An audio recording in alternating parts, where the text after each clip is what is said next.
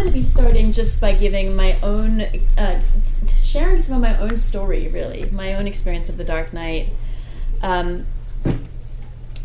I certainly did not, in the middle of it, foresee that I would be in this position. And I had the interesting experience of publishing a couple of essays about my experience maybe a year, not that long ago. And it got a tremendous, particularly the first one it was on a website called Transformation, not a big website, and 20,000 people read it in the first few days. And a lot of people wrote to me asking, how did you get through this? And after writing many individual emails, I wrote a second essay. So I'm going to read some from that. The fact that it resonated so much spoke to me about, okay, well, clearly the experience that I've gone through and have been going through and I'm continuing to process is not unusual. It's not an isolated experience. And again, given where we stand as a culture at this moment, it makes sense that many of us are going through experiences like that. So for me, my experience with the Dark Night began in India, and I'm going to be doing some reading from, because I think I put it fairly well in these essays, so may as well just recycle here. This began for me in India at the age of 33. I had just finished graduate school, and I'd received a Fulbright scholarship to work on a novel in Varanasi in India. And after a couple of weeks there, strange things began to happen. I found myself assailed by a rising tide of anxiety. There had been some strong prior hints, but in Varanasi I careened right off the cliff I'd unwittingly been skirting. My stomach, which had survived the on-the-cheap vagaries of 5 continents, fell apart, and 2 courses of antibiotics couldn't put it back together again. I found a lump in my breast. I couldn't find an apartment, and the fear just kept growing. Then I stopped sleeping, and I fell into a hole the likes of which I'd never suspected existed inside me.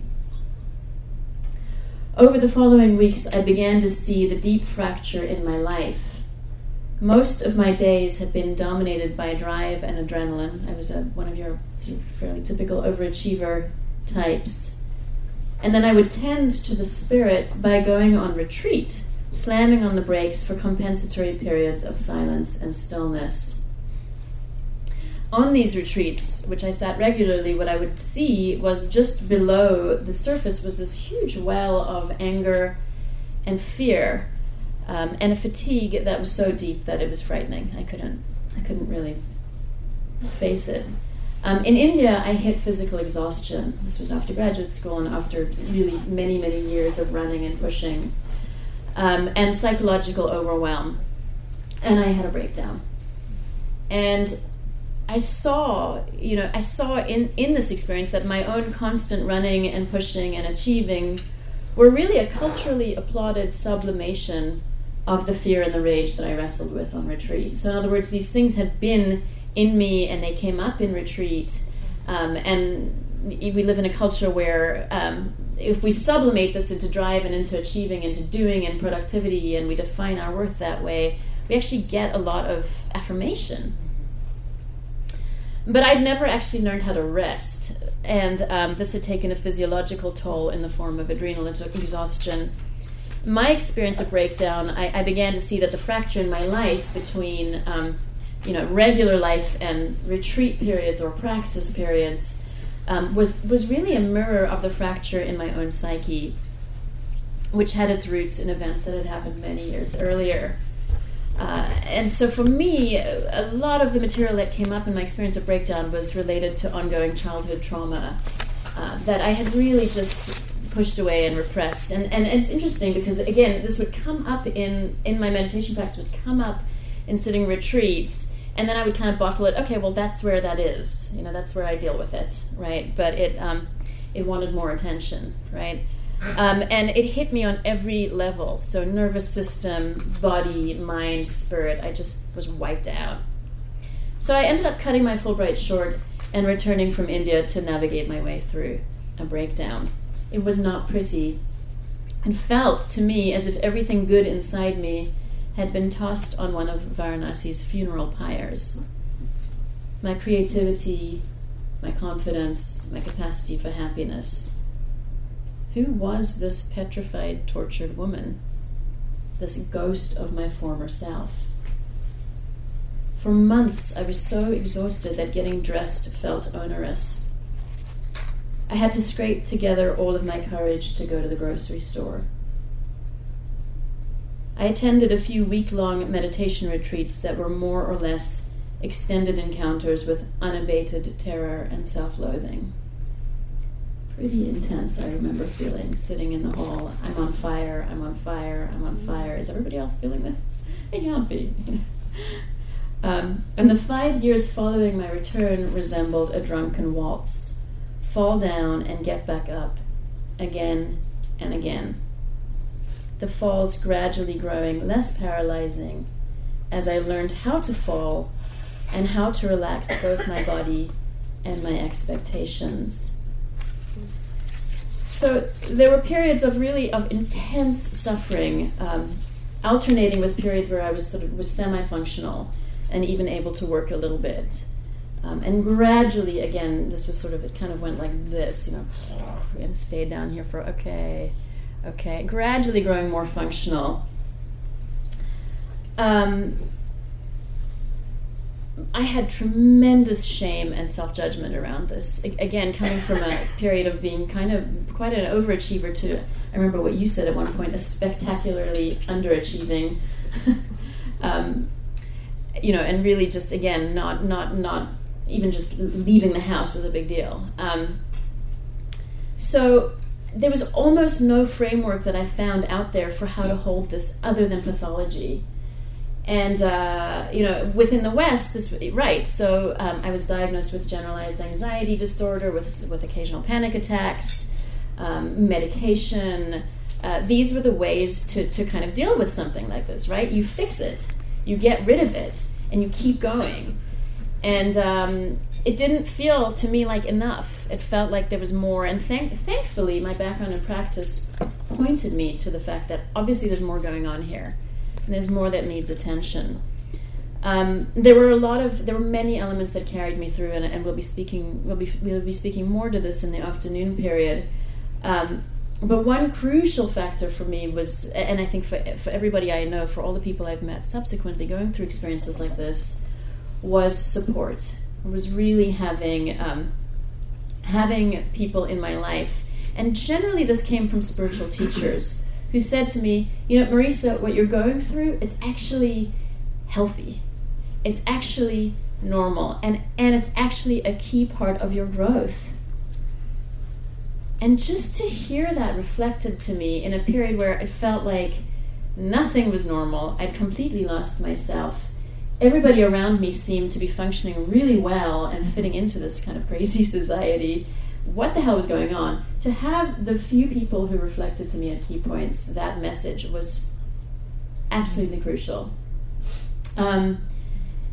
This was usually spiritual teachers where there were other frameworks other than what we find in the West for how to hold an experience like this, how to hold a dark night.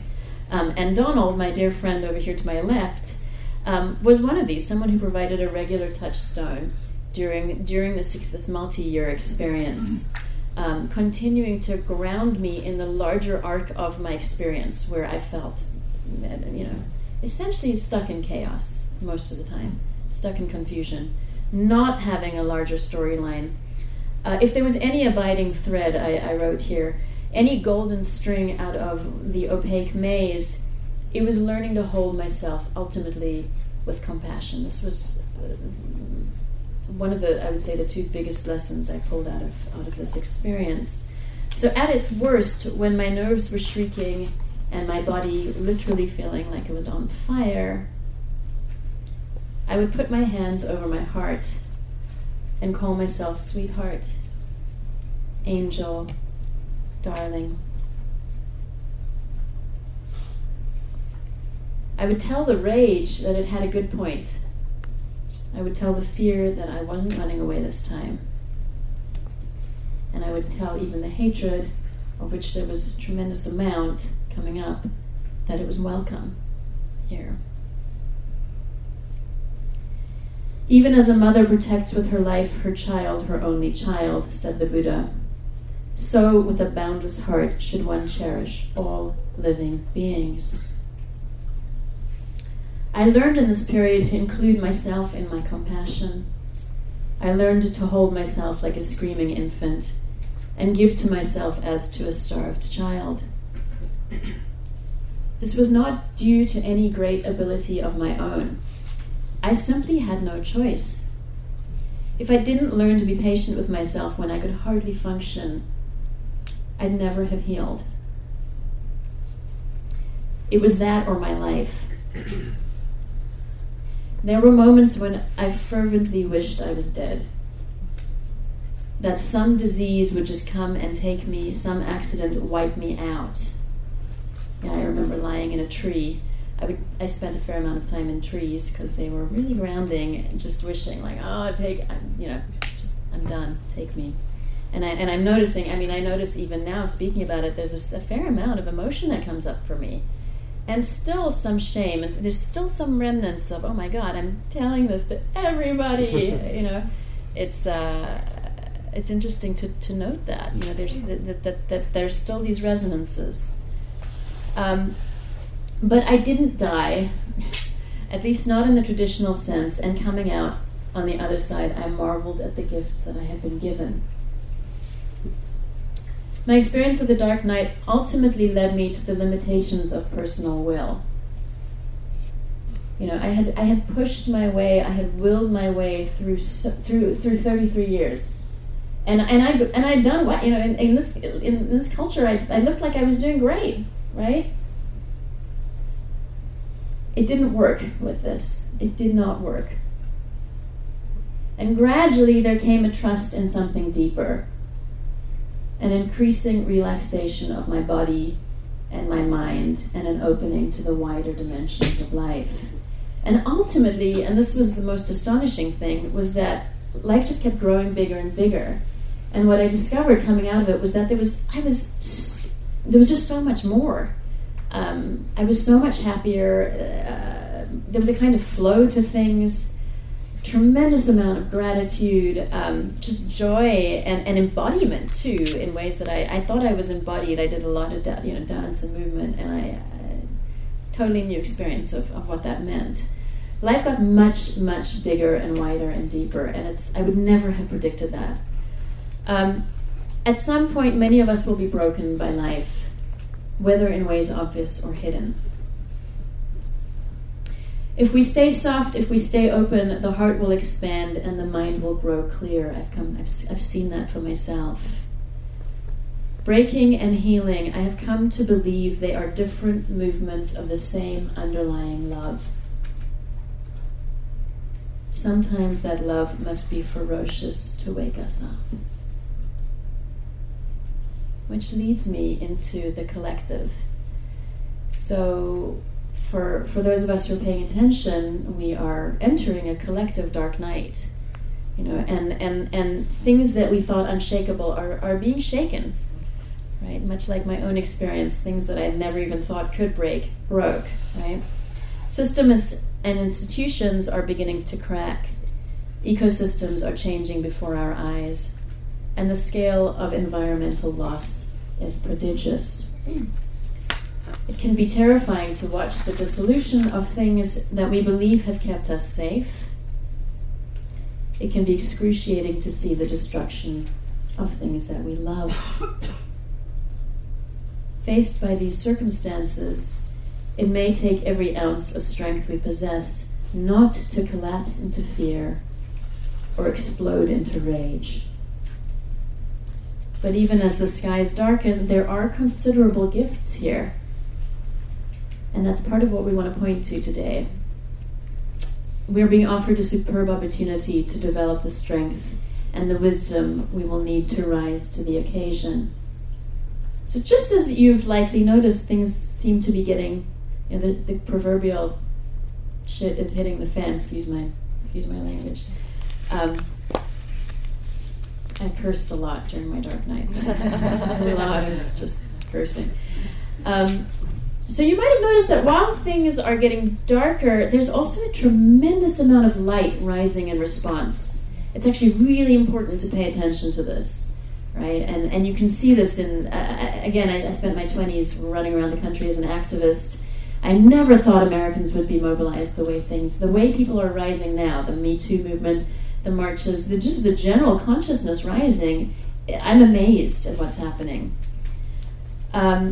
The writer and the mystic and the sacred activist, Andrew Harvey, he speaks of how in order to move through what is a collective dark night, ultimately we need individuals who have themselves passed through the dark night and are able to bring what we've gained from that journey to our collective experience. In other words, what you're going through now or what you've been through is key learning for what we're all going to need. You bring a tremendous amount of gifts with you.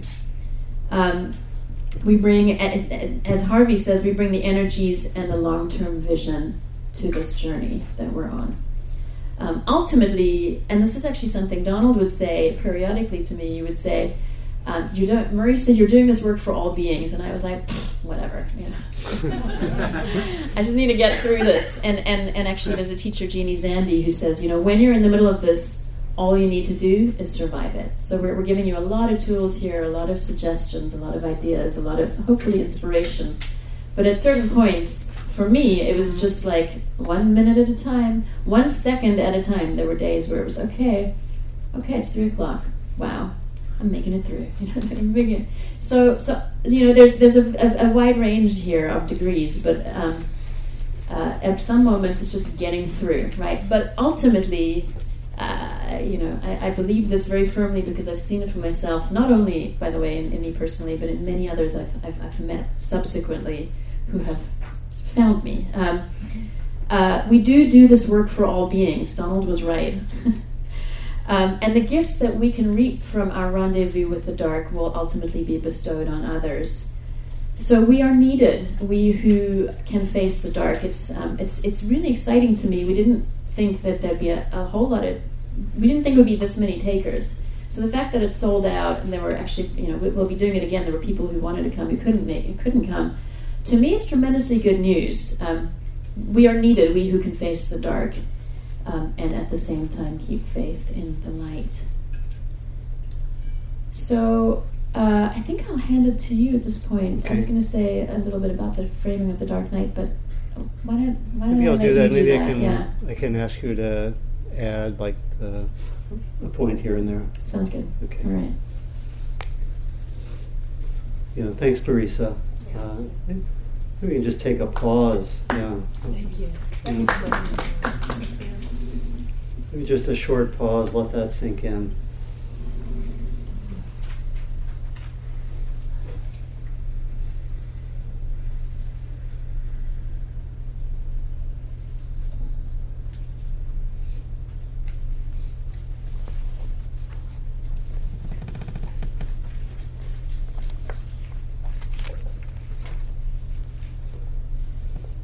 So further applause to our technical support. We got the PowerPoint going right at the last possible moment. Are the mics working though? I think so. Yeah. I don't have a. You may have to turn them down because they're going into the Great Hall, and then you can project. We'll figure it out at lunch. Okay. So I want to follow up from what Marisa shared, and to share a little bit about the further. Mike's dead. I know. There you go. Is it on now? It is, but it's, I was trying to get the other hall. I think they're going to have to make some. What's happening is your mics are playing in the Great Hall. They can hear you. You say hand mic. They need views of the dark night. So what should I do now? Should I use? I think the suggestion was that you two, since this is the smaller of the two rooms, just project without microphones until we get sorted out. Not to use the hand mic? Either one. Okay. There's a gnome running around. What? A little gnome. Yeah. Okay. And then at lunch we're going to get it sorted out. Okay. My hearing is not perfect, and I can hear you fine from the projector. Great. Anyone who does have hearing issues, anyone need to come up closer? Okay, so I think we're okay.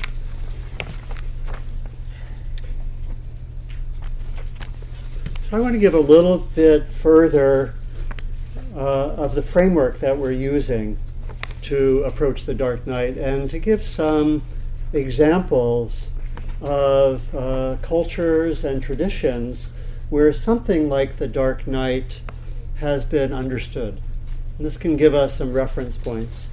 And I'll also talk some about my own experience. I think my own personal experience related to the dark night, I think I've had multiple shorter dark nights, that might last for whatever, a week or a period in a retreat, or a month or something, but not the kind of protracted experience. And I've worked with several people who are in the midst of something like the dark night, and probably with Marisa the longer time.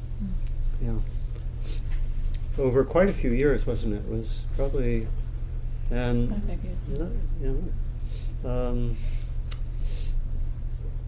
so we want to give this framework, use the term the dark night, and we're going to use it in a more general way, not as a very precise term. It has a more precise term in the traditions of Christian mysticism out of which it came. Some of you know it came from St. John of the Cross, who lived in the 16th century, and I'll talk about him just briefly in a few moments. But we're going to use the term more generally, and some of the characteristics are those of periods which can be triggered by many things. Can be triggered by loss, can come out of nowhere. There can be some kind of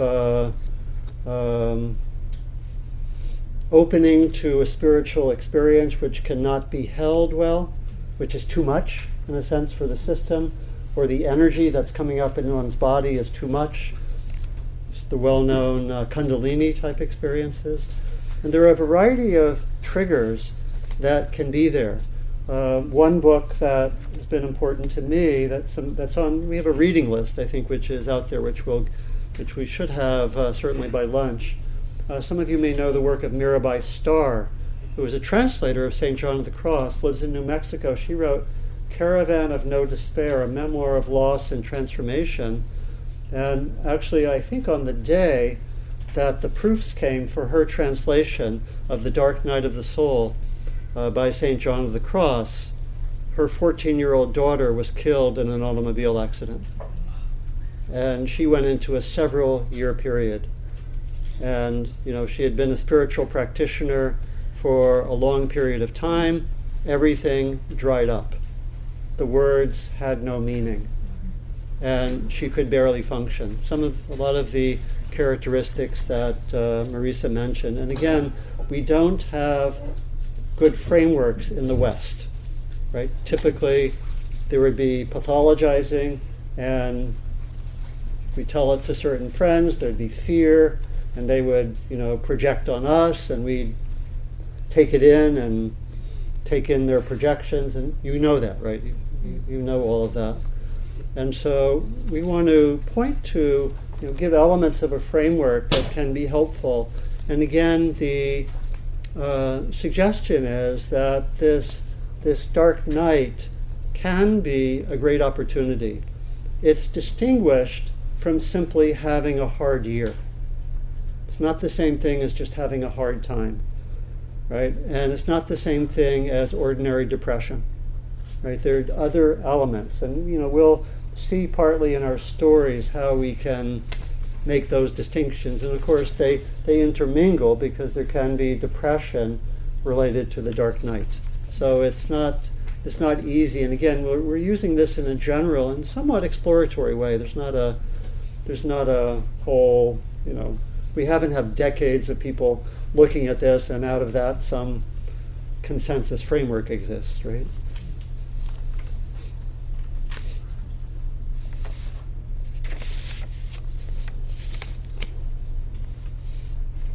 Okay, so let me give a little bit on the history of this. And so talking, and Marisa, you can add in comments here and there. We'll look at the dark night as it's appeared in these three broad traditions, and particularly the term comes from St. John of the Cross. Very interesting writer, like a deeply passionate spiritual seeker. Probably, almost certainly, although he was a Catholic mystic, he had Jewish and Muslim ancestry, lived in Spain. Very interesting figure. And he was drawn at a young age in his schooling to a life of the spirit. He became a Carmelite friar, I guess. And at a time when there was a lot of change occurring, he entered into the Carmelites, which was a reform movement led by another great being, Teresa of Avila.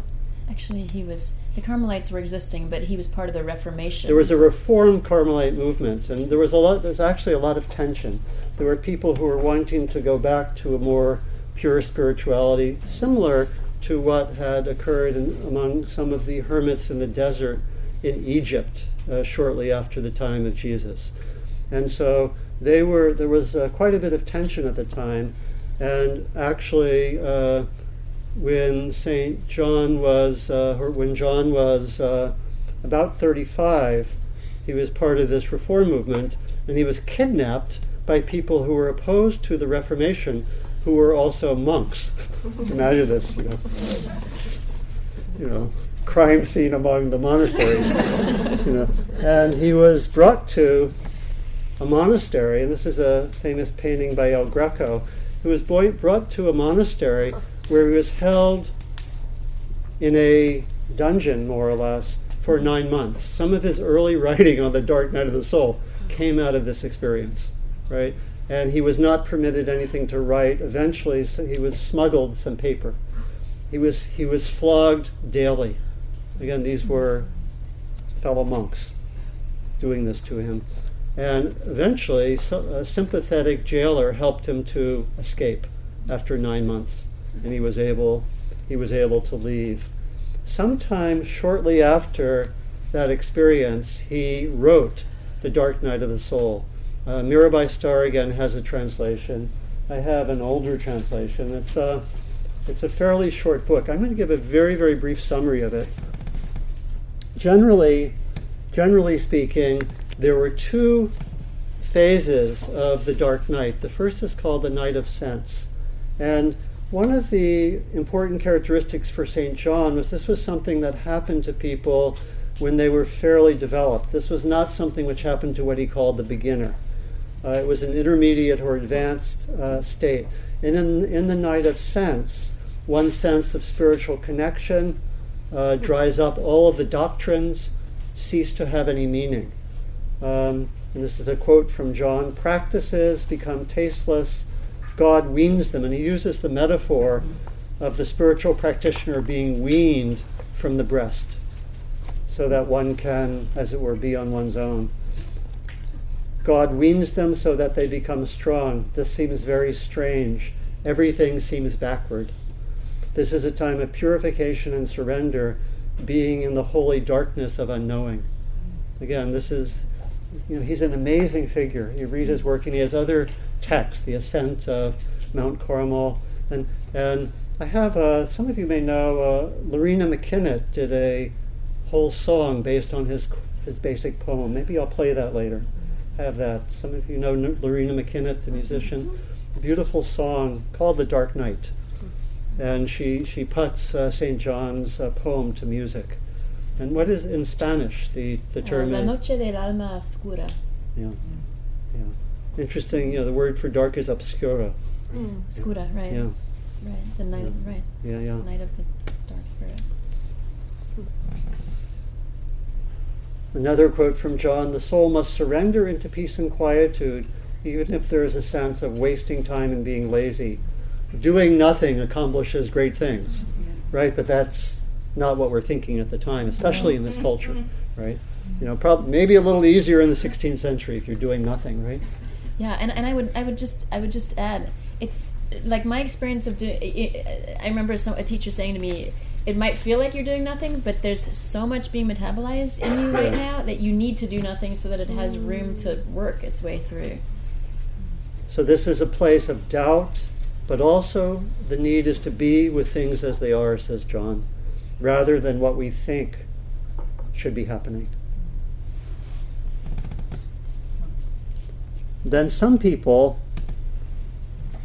go through the first part and come to the second. John said not all people get there. Some people come out of the first phase, but the second phase is even more difficult. This is called the night of spirit. All of the religious and spiritual concepts have been dismantled. It may look like a crisis of faith and may last, John says, for years. We enter into radical unknowing. He says it's like being in the belly of the whale in the story of Jonah without actually knowing whether we're ever getting out. This is the more protracted version of the dark night. Eventually, being with the dark may open into illumination, and there at first may be glimmers. And I can remember, that's your experience very much. Like there were often glimmers. There was some sense of, oh, look outside. The world is shining. Something is bright. The veil kind of thinned. Yeah. So. Yeah. There are glimmers. There are also yearnings. There are the two aspects of it. Right. And in John's text, ultimately the dark night opens to illumination. He says, without the labor of the intellect, in other words, one's not thinking it out, the soul may find spiritual sweetness. The purification is not over. The essential part is still to come. What we have to do is keep our eyes shut and walk the path in darkness. How's that for guidance? Do you mean surrender? Yeah.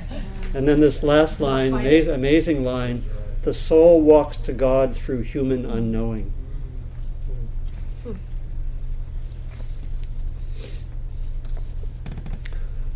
I don't know, that's a lot. You want to hear about shamanism too? It's a lot. So I think I may not do all of this. Do you want to maybe briefly address the shamanic and Buddhist? Oh, another one from John. I may be brief on some of this just for the sake of time. John said, you can only understand by not understanding. To plunge into the unknown, I entered into unknowing and remained there, knowing nothing. This place transcends all thought. I suddenly understood sublime things. I let myself down to the arms of unknowing. Knowing by unknowing is mercy. This mercy transcends all thought. And you can hear he's an amazing poet as well. There's some other beautiful texts that you can read. He's quite a figure. I think he really, even though he's speaking in a Christian framework, these words are not framed a lot by doctrine. They're really accessible, I think, to us now. That's where the term comes from. Right? And then a second model is in shamanism. I'm relying some on the work of Joan Halifax. The shaman is someone who enters into the path of being a healer and a seer through suffering.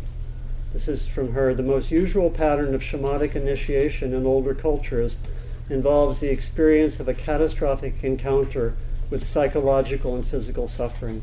The encounter with illness, suffering, and death not only opens the sacred world to the shaman, it also provides an experiential ground for the work of social, personal, and environmental healing that the shaman will later be doing. So I'm not saying this is the same as the dark night, but there seems to be, it's the same territory, isn't it?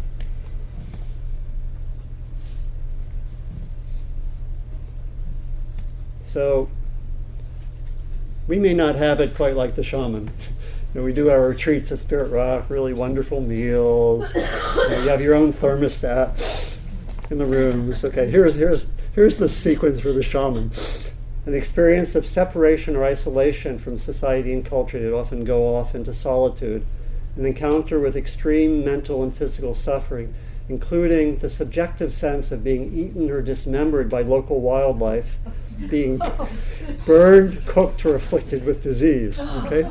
So, an encounter with death, an experience of nature transmission with creature, ancestor, spirit, god, or element, and yet a return to life, sometimes by way of the celestial realm, with the world, tree, or bird flight being featured, and return to society as healer. Again, gifts coming out of this. So I'll just maybe go briefly through. I gave a few examples of shamans. This is from a 20th century shaman named Ijuk, lived in the, in what would be, I think, northern Canada, what we would call Eskimo. All true wisdom is only to be learned far from the dwellings of men, out in the great solitudes, and only to be obtained through suffering. Privation and suffering are the only things that can open the mind of humans to those which are hidden from others.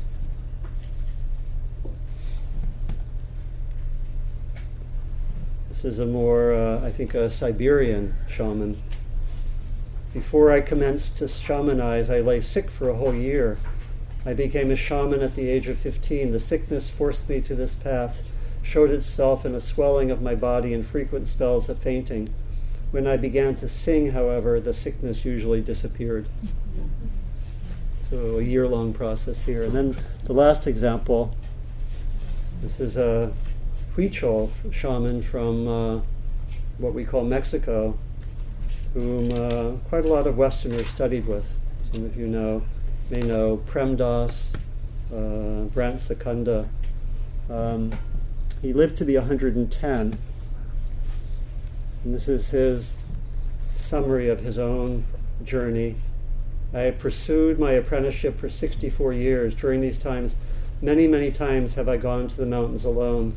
Yes, I have endured great suffering during my life, yet to learn to see, to learn to hear, you must do this, go into the wilderness alone.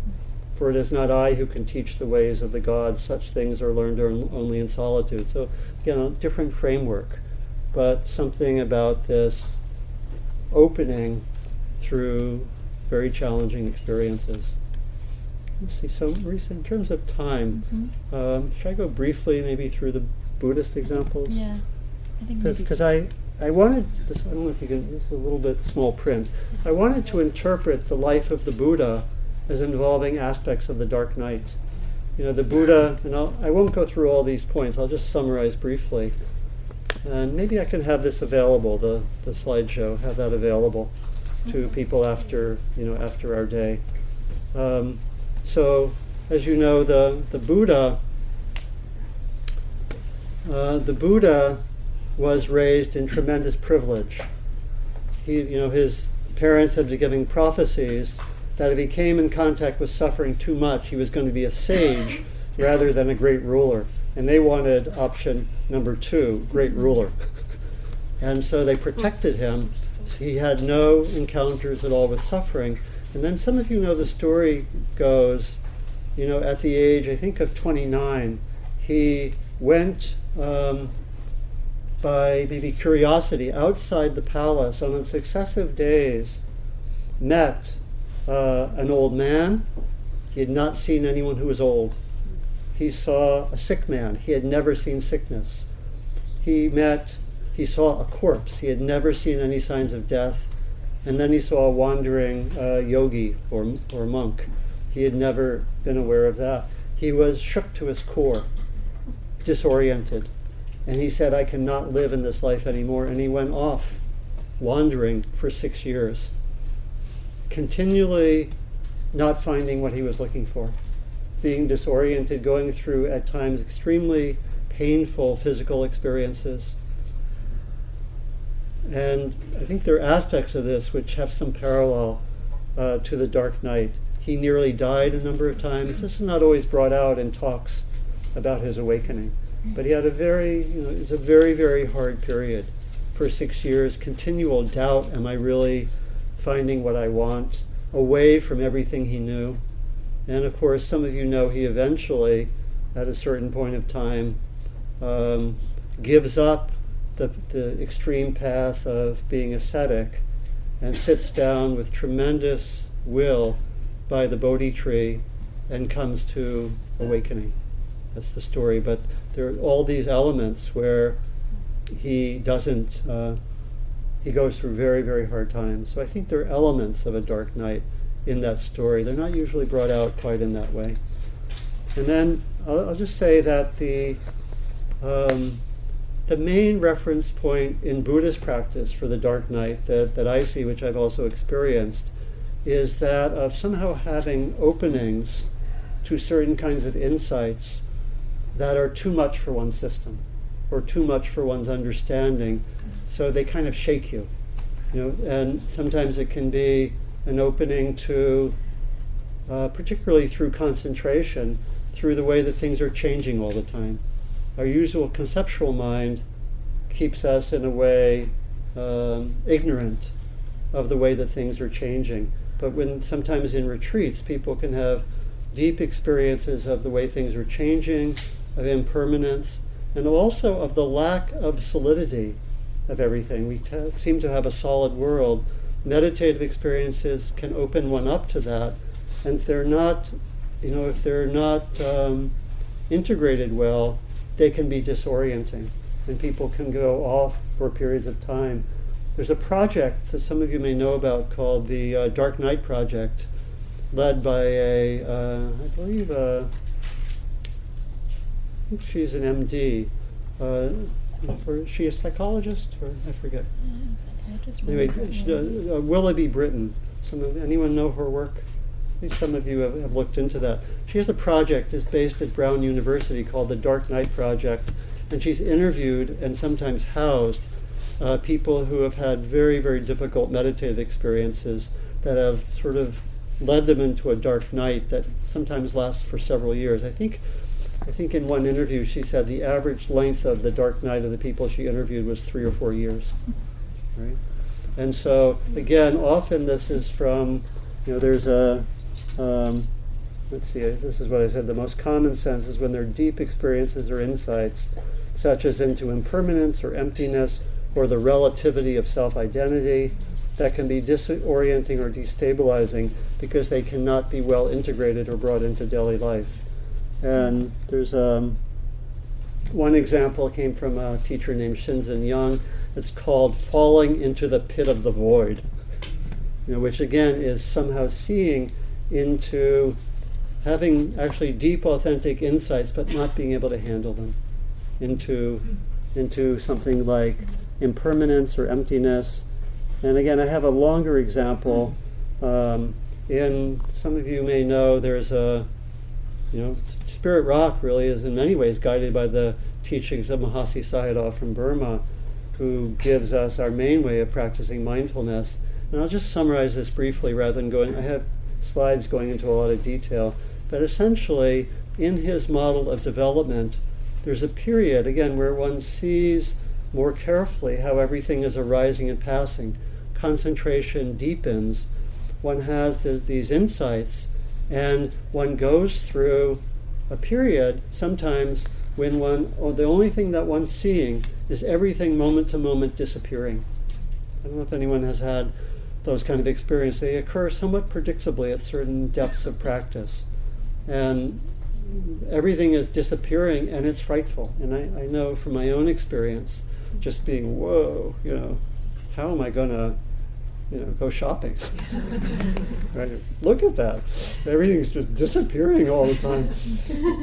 How do I cook? How can I even say an ordinary hello? It's kind of like that. And so and it actually it gets worse because one is just in this model, and this actually quite detailed and clear model, there's a sense of fear and there's a sense of being trapped in misery. And the solution in this tradition is to keep on practicing, and eventually one comes through it. That's not what we're going to be suggesting generally for the dark night, but in certain meditatively induced dark nights, that can be skillful. Okay, so maybe I'll stop there rather than go into the detail, and I'll have, if I put this like maybe on Dharma Seed, it'll have the detail. Okay? Can I have the mic? Because I'd rather... We're not using the mic. that one we can use, the big one. Just 'cause I don't. I I feel like I think have to my use it. interpretation of what he said was don't use any He mics. said either. He said either. Yeah, don't use either. Don't use either? Right. All right. Good thing I sing. Okay. I'll just project. So what we're going to be doing, and then just again, if you can't hear me, just wave. I'll be. I'm going to be giving a little bit of guidance here. We're going to be breaking up into groups and doing a little bit of sharing in small groups. So for this first part, if you could just self-organize into groups of 4, so maybe turn to the people around you and form up little groups of 4 people.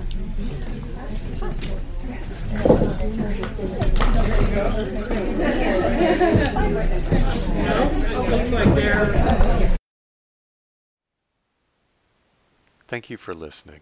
To learn how you can support the teachers and Dharma Seed, please visit dharmaseed.org/donate.